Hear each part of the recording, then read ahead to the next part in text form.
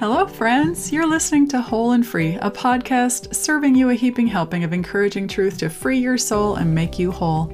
This is Kathy Schwanke, speaker, author, and encourager of the faithful, here to help you soar on the sturdy wings of truth and love. It's Advent. It means coming or arrival.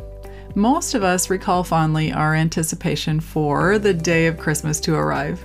Whether or not you looked for Santa, which most in my generation would have experienced, or whether you come from or are in a family that focuses more on Jesus and looks forward to the day when you're all together under one roof. The level of anticipation is matched and perhaps only outdone by the anticipation of your own wedding day, so Christmas is a big deal. As adults, our anticipation of the day of Christmas might wane for the responsibilities leading up to the day. We tend to focus on making the day rather than enjoying the day. Because hello, responsibility. I'm talking especially to you who are the card designers, the card mailers, the buyers and wrappers and bakers and food makers. Whew, I'm tired just listing all the things I still have to do before the day. When I was a little girl, Dad made us wait as long as he could make us wait for our tree. We pleaded and begged. And the anticipation of it made the day we got it more thrilling. So thrilling, we put on the ornaments as hastily as we could. That was kind of exciting, but most thrilling was when we began to put the tinsel on. And it wasn't long before we got tired of that idea of one at a time, piece by piece. We grabbed handfuls and threw it on the branches. We wanted it done. It often looked like a dozen glittery bird nests had been caught in a north wind on our tree. Of course, Mom rearranged it after we went to bed. I must have learned that from her, just saying. Well, Christmas Eve might be the backdrop of my favorite memories, maybe yours too. Those of us in my family who were old enough, as much as we begged and pleaded to not have to go out and milk the cows, couldn't get out of being in the barn until 9 p.m. on Christmas Eve. We anticipated midnight mass. We anticipated seeing Santa. There inside the barn in the fading whitewashed walls, soiled and grim and warmed by the cows, were delightfully frosty windows. The feathery patterns offered their own kind of delight, but we often added our own artwork while waiting between our tasks during milking. We occasionally glimpsed out through the frost. We scraped it off of there to maybe get a glimpse of Santa and his reindeer. I remember one night in particular when my sister Nancy knew that she had seen Santa. We all followed her to the window and eagerly peered out and saw nothing. I often resented the fact that she could see those things because I never did. Oh, that's kind of funny. I was the one who wouldn't believe the kids who told me Santa wasn't real. I believed my mom until I was in 4th grade. It was then that I recognized Santa's handwriting on the gift tags. When I realized my mom was Santa, my heart sunk, and I felt ashamed for being so stupid. I got over it, of course, but you might have guessed that I wasn't too keen on pretending with our own kids. We read the stories and we watched the movies, but we didn't, quote-unquote, do Santa. If you do, there's no shame, but I will say that Christmas is enchanting enough without pretending there is a Santa. I mentioned in my earlier podcast that Advent is my favorite season. What I love about it is not only the twinkling lights, the powerful movement of the Holy Spirit in the Christmas story, not only the anticipation for Christmas Day with family, but that we are in a perpetual Advent, the Advent of the second coming of our Jesus. It's a double celebration. It's a double anticipation. It's a reminder that the light is going to burst forth one final time in this present darkness, and we will be forever whole and free for eternity. Imagine. Today I want to share something that stood out to me last week in my daily reading. The last chapter of 2 Peter says this about the second coming of Jesus, that it is serving to awaken my anticipation for the second Advent. It's entitled, "The Day of the Lord Will Come." And so this is verse 1 of 2 Peter 3. "This is now the second letter I'm writing to you, beloved. In both of them, I'm stirring up your sincere mind by way of reminder that you should remember." I love how Peter echoes that so many times because we know in Galatians he forgot some things. And so I think that makes him more zealous to remind people to remember that you should remember the predictions of the holy prophets and the commandment of the Lord and Savior through your apostles. Knowing this, first of all, that scoffers will come in the last days with scoffing, following their own sinful desires. They will say, "Where is the promise of his coming? For ever since the fathers fell asleep, all things are continuing as they were from the beginning of creation, for they deliberately overlook this fact, that the heavens existed long ago, and the earth was formed out of water, and through water by the word of God, and that by means of these the world that then existed was deluged with water and perished. But by the same word, the heavens and earth that now exist are stored up for fire, being kept until the day of judgment and destruction of the ungodly." Verse 8, "But do not overlook this one fact, beloved, that the day of the Lord is as 1,000 years, and 1,000 years as one day. The Lord is not slow to fulfill his promise, as some count slowness, but is patient toward you, not wishing that any should perish, but that all should reach repentance. But the day of the Lord will come like a thief, and then the heavens will pass away with a roar, and the heavenly bodies will be burned up and dissolved, and the earth and the works that are done on it will be exposed. Since all these things are thus to be dissolved, what sort of people ought you to be in lives of holiness and godliness, waiting for and hastening the coming of the day of God, because of which the heavens will be set on fire and dissolved, and the heavenly bodies will melt as they burn! Exclamation point. But according to his promise, we are waiting for new heavens and a new earth in which righteousness dwells. Whew.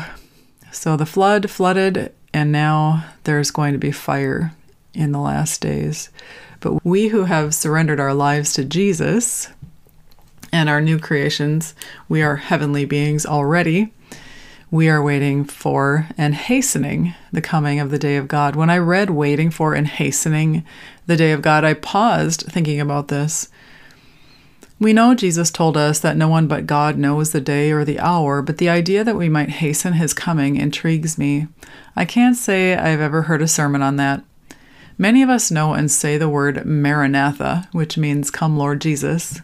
What we mean when we say it is "Come soon." I think our cry comes most often from our sorrow over the darkness or from our desire to escape pain, which is okay. But I think our King wants us to anticipate his coming for the sake of his coming, to be anticipating with eagerness the day that we can be with him. It seems by Peter's words that the way we hasten his coming is by living holy and godly lives. And it makes sense that the more Jesus has access to our lives, the more effectively his mission will be accomplished, that of seeking and saving the lost.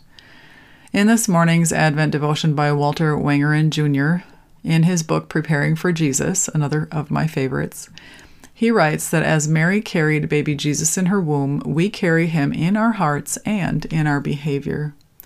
Have you ever thought of it, that your salvation hinges on Mary's yes to God when Gabriel visited her? In the same way, our yes to God is going to be a seed for the salvation of others. Yes to salvation, and yes to obedience, yes to surrender, yes to living our lives for him.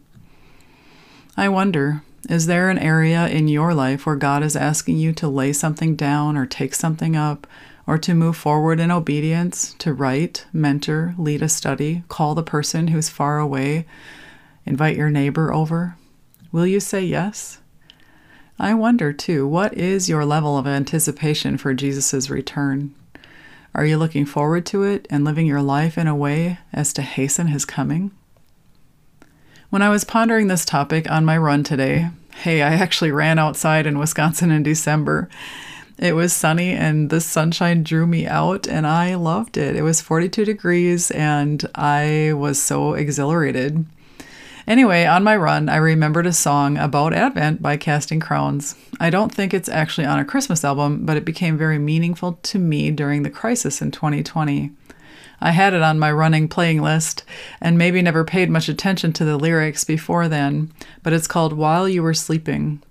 And I don't think it's legal for me to read the actual lyrics on my podcast, but what the song is about is God visiting Israel on Christmas Day and how they missed him. The final stanza is asking America if we will be sleeping like Israel was. And I think we largely in 2020 were, and largely still are as a nation. But for those of us who are moving closer to God, we are waking, and that is exciting. I'm not sure if that song is the reason I noticed something in Scripture a couple years ago, something that's even more striking to me this year as I saw how deeply God was really loving his people and sending them prophets like Isaiah, Jeremiah, Ezekiel, and Hosea over and over and over, warning the people over and over and over. It just seemed like he was tireless where I would be so tired. But it just showed how he longs that we live pursuing him and looking for him every moment of every day because it's good for us. Never have I seen with such stark clarity the cost of sin. Even though we read that the wages of sin is death, and I know at the end of life there is eternal separation from God for those who don't repent of it, but I see so clearly now how sin brings such death and destruction in this life. And it makes me want to shout it all the louder. Jesus came to save you. Take him. Take his offer. Listen to him. Seek him. The story of the wise men following the star of the 4 Gospels is only told in Matthew. And it reads like this: the visit of the wise men. Verse 1 in chapter 2 of Matthew. Now after Jesus was born in Bethlehem of Judea in the days of Herod the king, behold, wise men from the east came to Jerusalem, saying, Where is he who has been born King of the Jews? For we saw his star when it rose, and have come to worship him. When Herod the king heard this, he was troubled, and all Jerusalem with him. And assembling all the chief priests and scribes of the people, he inquired of them where Christ was to be born. They told him, In Bethlehem of Judea, for so it is written by the prophet, And you, O Bethlehem, in the land of Judah, are by no means least among the rulers of Judah, for from you shall come a ruler who will shepherd my people Israel. Then Herod summoned the wise men secretly and ascertained from them what time the star had appeared. And he sent them to Bethlehem, saying, Go and search diligently for the child, and when you have found him, bring me word, that I too may come and worship him. After listening to the king, they went on their way, and behold, the star that they had seen when it rose went before them until it came to rest over the place where the child was. When they saw the star, they rejoiced exceedingly with great joy. And going into the house, they saw the child with Mary his mother, and they fell down and worshipped him. Then opening their treasures, they offered him gifts of gold and frankincense and myrrh. And being warned in a dream not to return to Herod, they departed to their own country by another way. Well, I don't know if you've ever had a question about the Bible, but oftentimes I will just Google a question, and usually the answer from Got Questions is a good one. And this is what Got Questions says about the wise men. Most likely the Magi knew of the writings of the prophet Daniel, who in time past had been the chief of the court seers in Persia. Daniel 9:24-27 includes a prophecy which gives a timeline for the birth of the Messiah. Also, the Magi may have been aware of the prophecy of Balaam, who was from the town of Pethor on the Euphrates River near Persia. In Numbers 24:17, Balaam's prophecy specifically mentions a star coming out of Jacob. So isn't it interesting? Wise men paid attention to prophecy. Well, here's what stood out to me and stands out to me in this story that I hadn't seen before. The star appeared and moved the wise men toward Jerusalem. Did they lose sight of the star? Did God take the star away because they knew where to go? Regardless, they did know where to find the answer. And can you see God arranging this so the people of Israel would have a chance to go check it out? What's so astonishing is that the Jews knew the answer, but as far as we know, no one went with the wise men. Wouldn't you be curious? You've likely seen it on an ornament or on a meme. Wise men still seek him. How disheartening that those who knew the scriptures didn't have enough curiosity to go check out what the wise men were describing. It's like their anticipation was dead, their hearts dull, their spirits blind.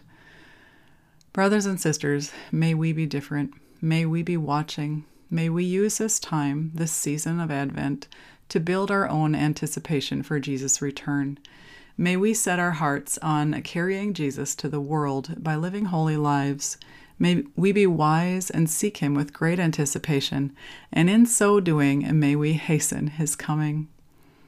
And may I just say that wise children are those children who keep working. Milk your cows, yes, but also keep watching out the window, clearing away the frost, looking for the one, capital O, who is coming.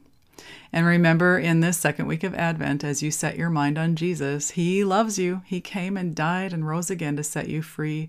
He is with you to reveal Himself to you when you seek Him. If you're watching, you won't miss Him. Do your part of seeking Him, and He will do His of saving you. Light the candles, feast on His words, celebrate His love, be joyful in hope, patient in affliction, and faithful in prayer. He is coming soon to take you home. In the meantime, I'm here praying for you to gain traction in living your one beautiful life, anticipating Jesus and trusting Him in this season of your journey whole and free. I'd love for you to subscribe, share this podcast with your friends, leave a rating, and I will see you back here